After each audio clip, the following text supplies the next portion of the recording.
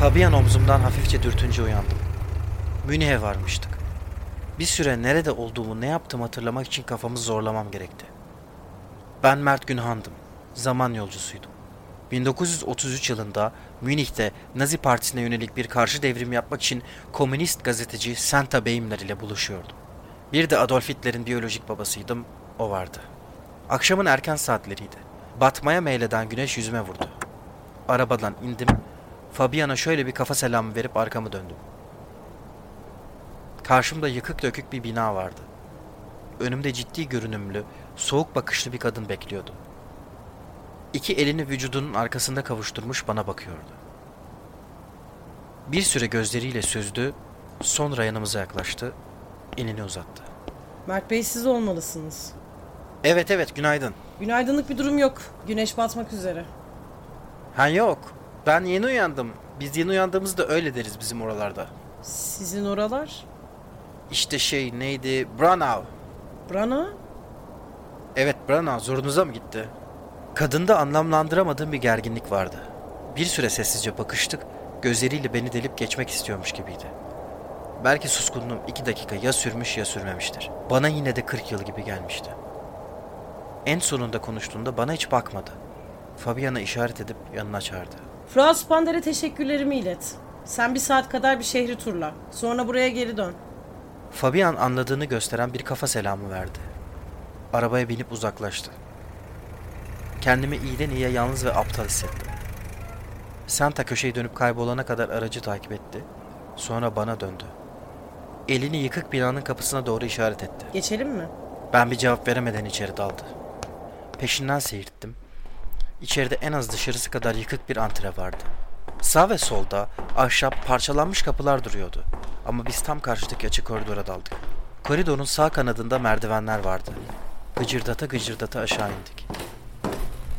Aşağısı belli ki bir çeşit yeraltı matbu operasyonu barındırıyordu. Türlü türlü baskı makineleri vardı. Ama bunlar Nürnberg'dekiler gibi şık ve yağlı değil. Bilakis paslı ve kullanışsız gözüküyorlardı.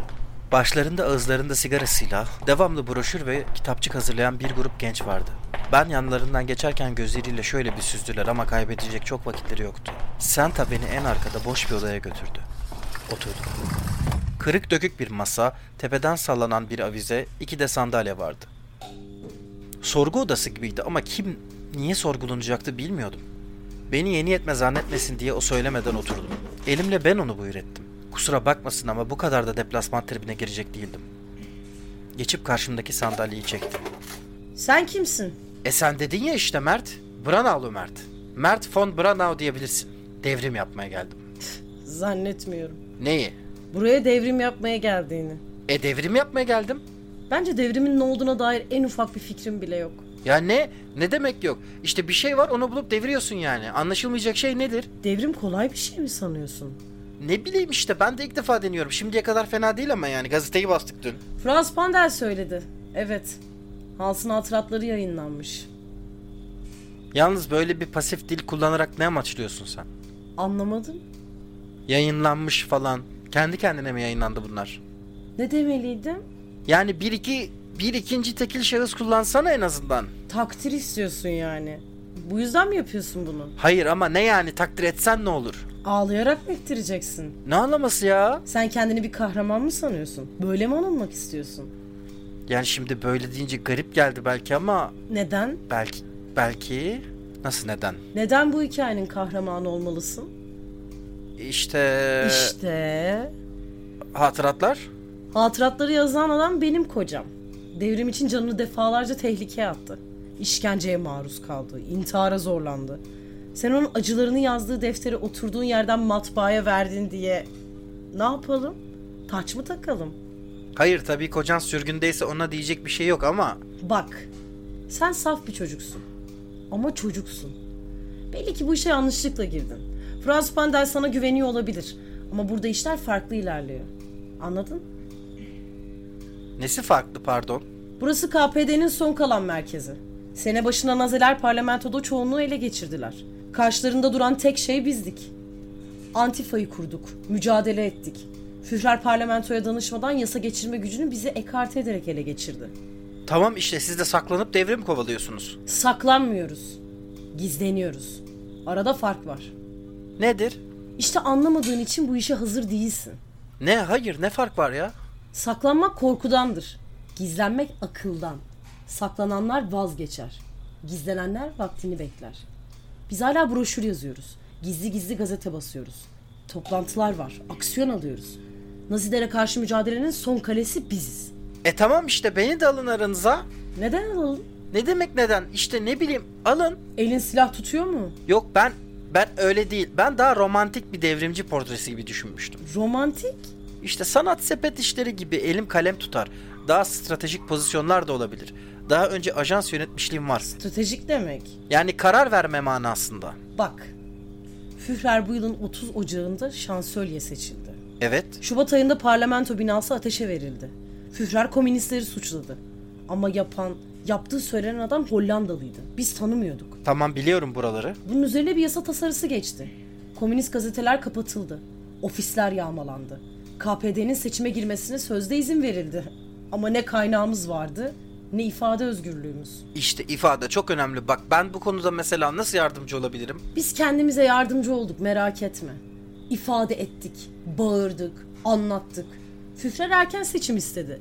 Öncesinde Hermann Göring'in evinde sanayicilerle buluştu. Onlardan seçim kampanyası için kaynak istedi. Karşılığında vaatler verdi. Sosyalist devrimden korkan sanayiciler Führer'e destek verdiler. Sonra? Başardık. Tüm zorluklara rağmen seçimi kaybetmedik. Oha, bravo. Teşekkürler. Meclise 81 vekilimiz girdi. Bizim sayemizde Nazi Partisi gerekli çoğunluğu sağlayamadı. Tamam. Ama sonra şey oldu. 23 Mart'ta Özgür Almanya'nın sonunu getiren o yasayı geçirdiler. Yasası. Ermächtigungsgesetz. Tam ben diyecektim. Associated Press. Bu yasayı geçirmek için KPD üyelerini ve sosyal demokratları zorla dışarıda tuttular. Yasa geçti. Küçük Adolf koca diktatör oldu. Ve sen de diyorsun ki... Strateji ve ifade dönemi geçti Mert Bey. Anlıyorum. Bu devrim artık sadece kanla yapılabilir. Yani okey. Bu devrim silahlarla yapılacak. Bir yere kadar saygı duyuyorum. Bu devrim erkeklerle yapılacak. Ama yani duralım, sen kendin kadınsın lan. Ama yine de senden daha erkek olduğuma eminim. Hans'ın hatıratlarını basmaya vesile oldum. Teşekkür ederim. Bu zulmü Almanların duyması önemliydi. Fakat Führer subaylarını da alıp oraya en kısa sürede basacak. Susturmaya çalışacaktır. Son dediğin çok ağır oldu lan. Hafif lafların günleri geçti Mert. Moskova'dan telgraf geldi. Eğer isyan başlatır, Münih Sovyeti'ni tekrar kurarsak, bunun karşılığında da Nazi köpekleri bizi bastırmak için şiddet kullanacaktır. İşte o zaman Stalin bunu bahane edecek. Askeri müdahale için Stalin'in eli güçlenecek. Ama yine kor şiddet oldu her şey. Ne olacaktı? Ne bileyim, sanki bu sefer ağzımızla yapabiliriz gibi gelmişti. İşte bu yüzden bu devrimin sana ihtiyacı yok. Hayır, var. Mert, bu devrimin sana ihtiyacı yok. Fikrini sormuyorum. Sana olanı söylüyorum. Plan işliyor. Fitili yaktın, evet. Ne amaçla yaptıysan iyi de oldu. Ama sen yapmasan biri zaten yapacaktı. Frau Spender'e hatıratları yollayan benim. Sen olmasan o hatıratları yine de bastırmasını bilirdim. Önemli değilsin. Bu mevzunun kahramanı sen değilsin. Bu devrimin sana ihtiyacı yok. Ama ben... Şoför gelince arabaya bin. Frau Spender'in villasına geri dön. Pretzelini ye, reçelini sür. Bırak senden daha yetkin insanlar bu devrimi yapsınlar. Bir sabah umarım daha iyi bir Almanya'ya uyanırsın. Sonra çoluk çocuğun olur. Sıradan bir hayat yaşarsın. Hayır, beni böyle ekarte edemezsin. Bak, ben buraya bir sebep için geldim. Boşu boşuna gelmiş olamam. Boşu boşuna yaşıyor olamam yani. Son birkaç gündür olan her şey gerçek. Her şey yaşandı. Bunları benim elimden alamazsın. Evet, ama yine de buradayız. Hayır. Tarih kitapları seni yazmayacak. Çocuklar adına şiir okumayacak. Şarkılar söylemeyecekler senin için. Neden biliyor musun? Hayır ya. Çünkü önemli olduğunu düşünen kimse gerçekten önemli değildir.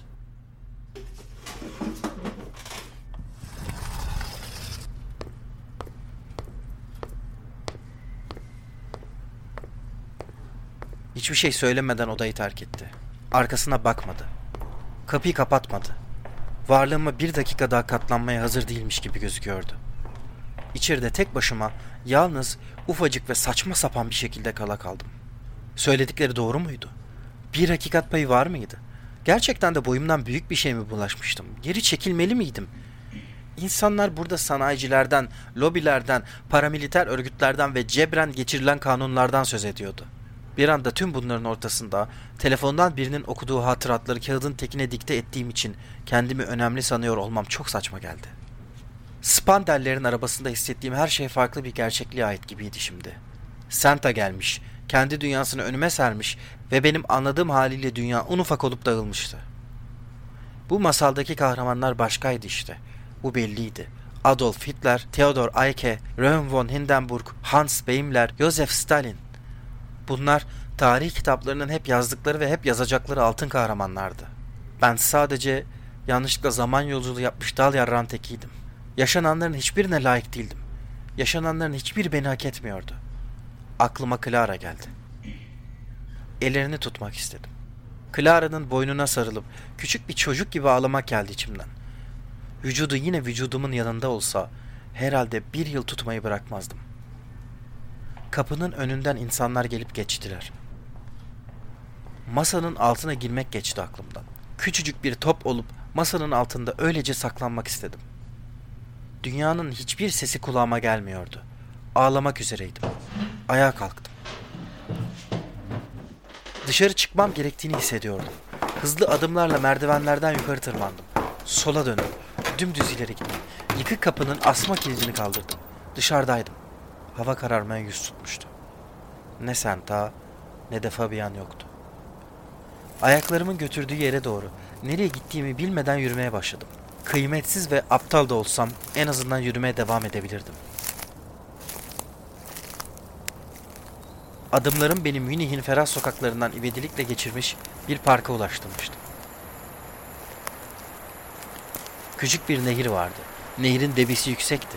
Kenarından özenerek yerleştirilmiş ağaçlar uzanıyordu boylu boyu. Onları yerleştirenleri düşündüm. Bu parkı buraya kuran, inşa eden, dizayn eden kişilerin adını yazıyor muydu tarih kitapları? Yoksa tek yazan şey onlara komutu veren krallar mıydı? Ben ne yapıyordum? Niye çıkmıştım bu yola? Niye bir amacım olduğunu düşünmüştüm? Bugün, dün ya da bugünden sonraki tüm yarınlar ne amacı vardı ki herhangi bir zamanın? İşte bu kadarlık bir adamdım ben. Tarihi değiştirmeye çalışmış, bunun uğruna Adolf Hitler'in babası olmuştum. Ve koskoca zaman beni hiç umursamadan kendi kendine kapanmıştı. Değişen hiçbir şey olmamıştı. Aksine neden düşünmüştüm ki? Kocaman yeşil ağaçların huzurunda daha önce düşündüğüm her şey daha da saçma geldi. Nürnberg gazetesine ne cüretle girmiştim ben. Adolf Hitler'in gözüne baktığımda, onun benim oğlum olduğunu anladığımda, buna rağmen yine de o mitingin başında onu izlerken önemli olduğum kanaatine nereden varmıştım? Genlerim, yani beni ben yapan en temel şeyler bile uyduruktan teyyare bir şeydi belli ki. Fark etmemişti. Tarih beni fark etmemişti. Bundan sonra da fark etmeyecekti.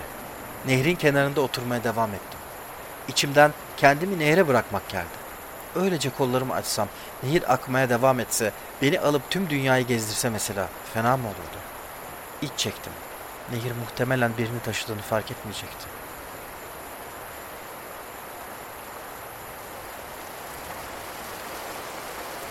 Bunu düşünürken şimşek çaktı. Kafamı kaldırdım, suratıma bir yağmur damlası çarptı. Gökyüzü bir anda ipinden boşanıp etrafı ıslatmaya başladı. Yerimden kıpırdamadım. Anne bana sağlam bir ceket vermişti ve bu yüzden yağmur içimi ıslatmıyordu. Yağmur altında bile ıslanamayan bir adamdım. Devrim yapmak benim neyimeydi. Ben neyi değiştirmiştim ki bugüne kadar koskoca tarihi değiştirecektim. Cebimde bir ağırlık hissettim. Kısa bir süre boyunca ağırlığın nereden geldiğini anlam veremedim. Sonra bir anda ayıldım. Zaman makinem ceketimin iç cebindeydi. Devrim fikrine o kadar kapılmıştım ki zaman makinemi unutmuştum. Özenle makineyi dışarı çıkarttım. Ceketimin içinde tutarak baktım. En son girdiğim tarih karşımda duruyordu işte. 31 Ağustos 1933. Gerçekten de tarihi zannettiğim gibi yanlış girmiştim. Bunu bile doğru beceremiyordum. Kendime sinirlendim. İçimden makineyi nehre fırlatmak geldi. Madem zaman beni umursamıyordu, öyleyse zamanda kaybolsam kimsenin umurunda olmazdı. Hiçbir şeyin önemi yoktu. Kendi kendime bunu söyledim. Benim de önemim yoktu. Kendi kendime bunu da söyledim. Birkaç kez tekrarladım kafamda. Tekrarladıkça kafamın içinde bir şeyler yer değiştirmeye başladı. Hiçbir şeyin önemi yoktu. Evet, hakeza benim de önemim yoktu. Bu doğruydu. Üzerime yağan yağmur beni tanımıyordu. Ağaçlar beni anlatmayacaklardı sağda solda. O halde zaman niye anlatsındı? Ben bu yola bunun için çıkmamıştım ki. Ben bu yola herhangi bir şey için çıkmamıştım zaten. Zaten yola herhangi bir şey için çıkılmazdı ki. Yola çıkılırdı sadece. Sebep yolda anlaşılırdı. Devrim bensiz olacaksa bensiz olacaktı. Ben zaten kimdim? Kimdim ben sahi? Aklıma bir cevap gelmedi. Ben gelecek zamanda Mert Günhan'dım. Şimdiki zamanda yolcuydum. Geçmiş zamanda bir kişi tanıyordu beni. O da çoktan ölmüştü. Ama en azından diye düşündüm. Hiçbir yerde yoksam ve hiçbir zaman olmayacaksam da o beni günlüklerine yazmıştı. Clara'yı düşündüm. Beni hatırlamıştı. Beni kayda almıştı. Benim hayatımı değil ama varlığımı o kurtarmıştı. Hayatta herkes her şeyi elimden alsa bile en azından onun beni günlüğüne yazdığı gerçeği değişmeyecekti. Makineye baktım. Clara'yı görmek istiyordum.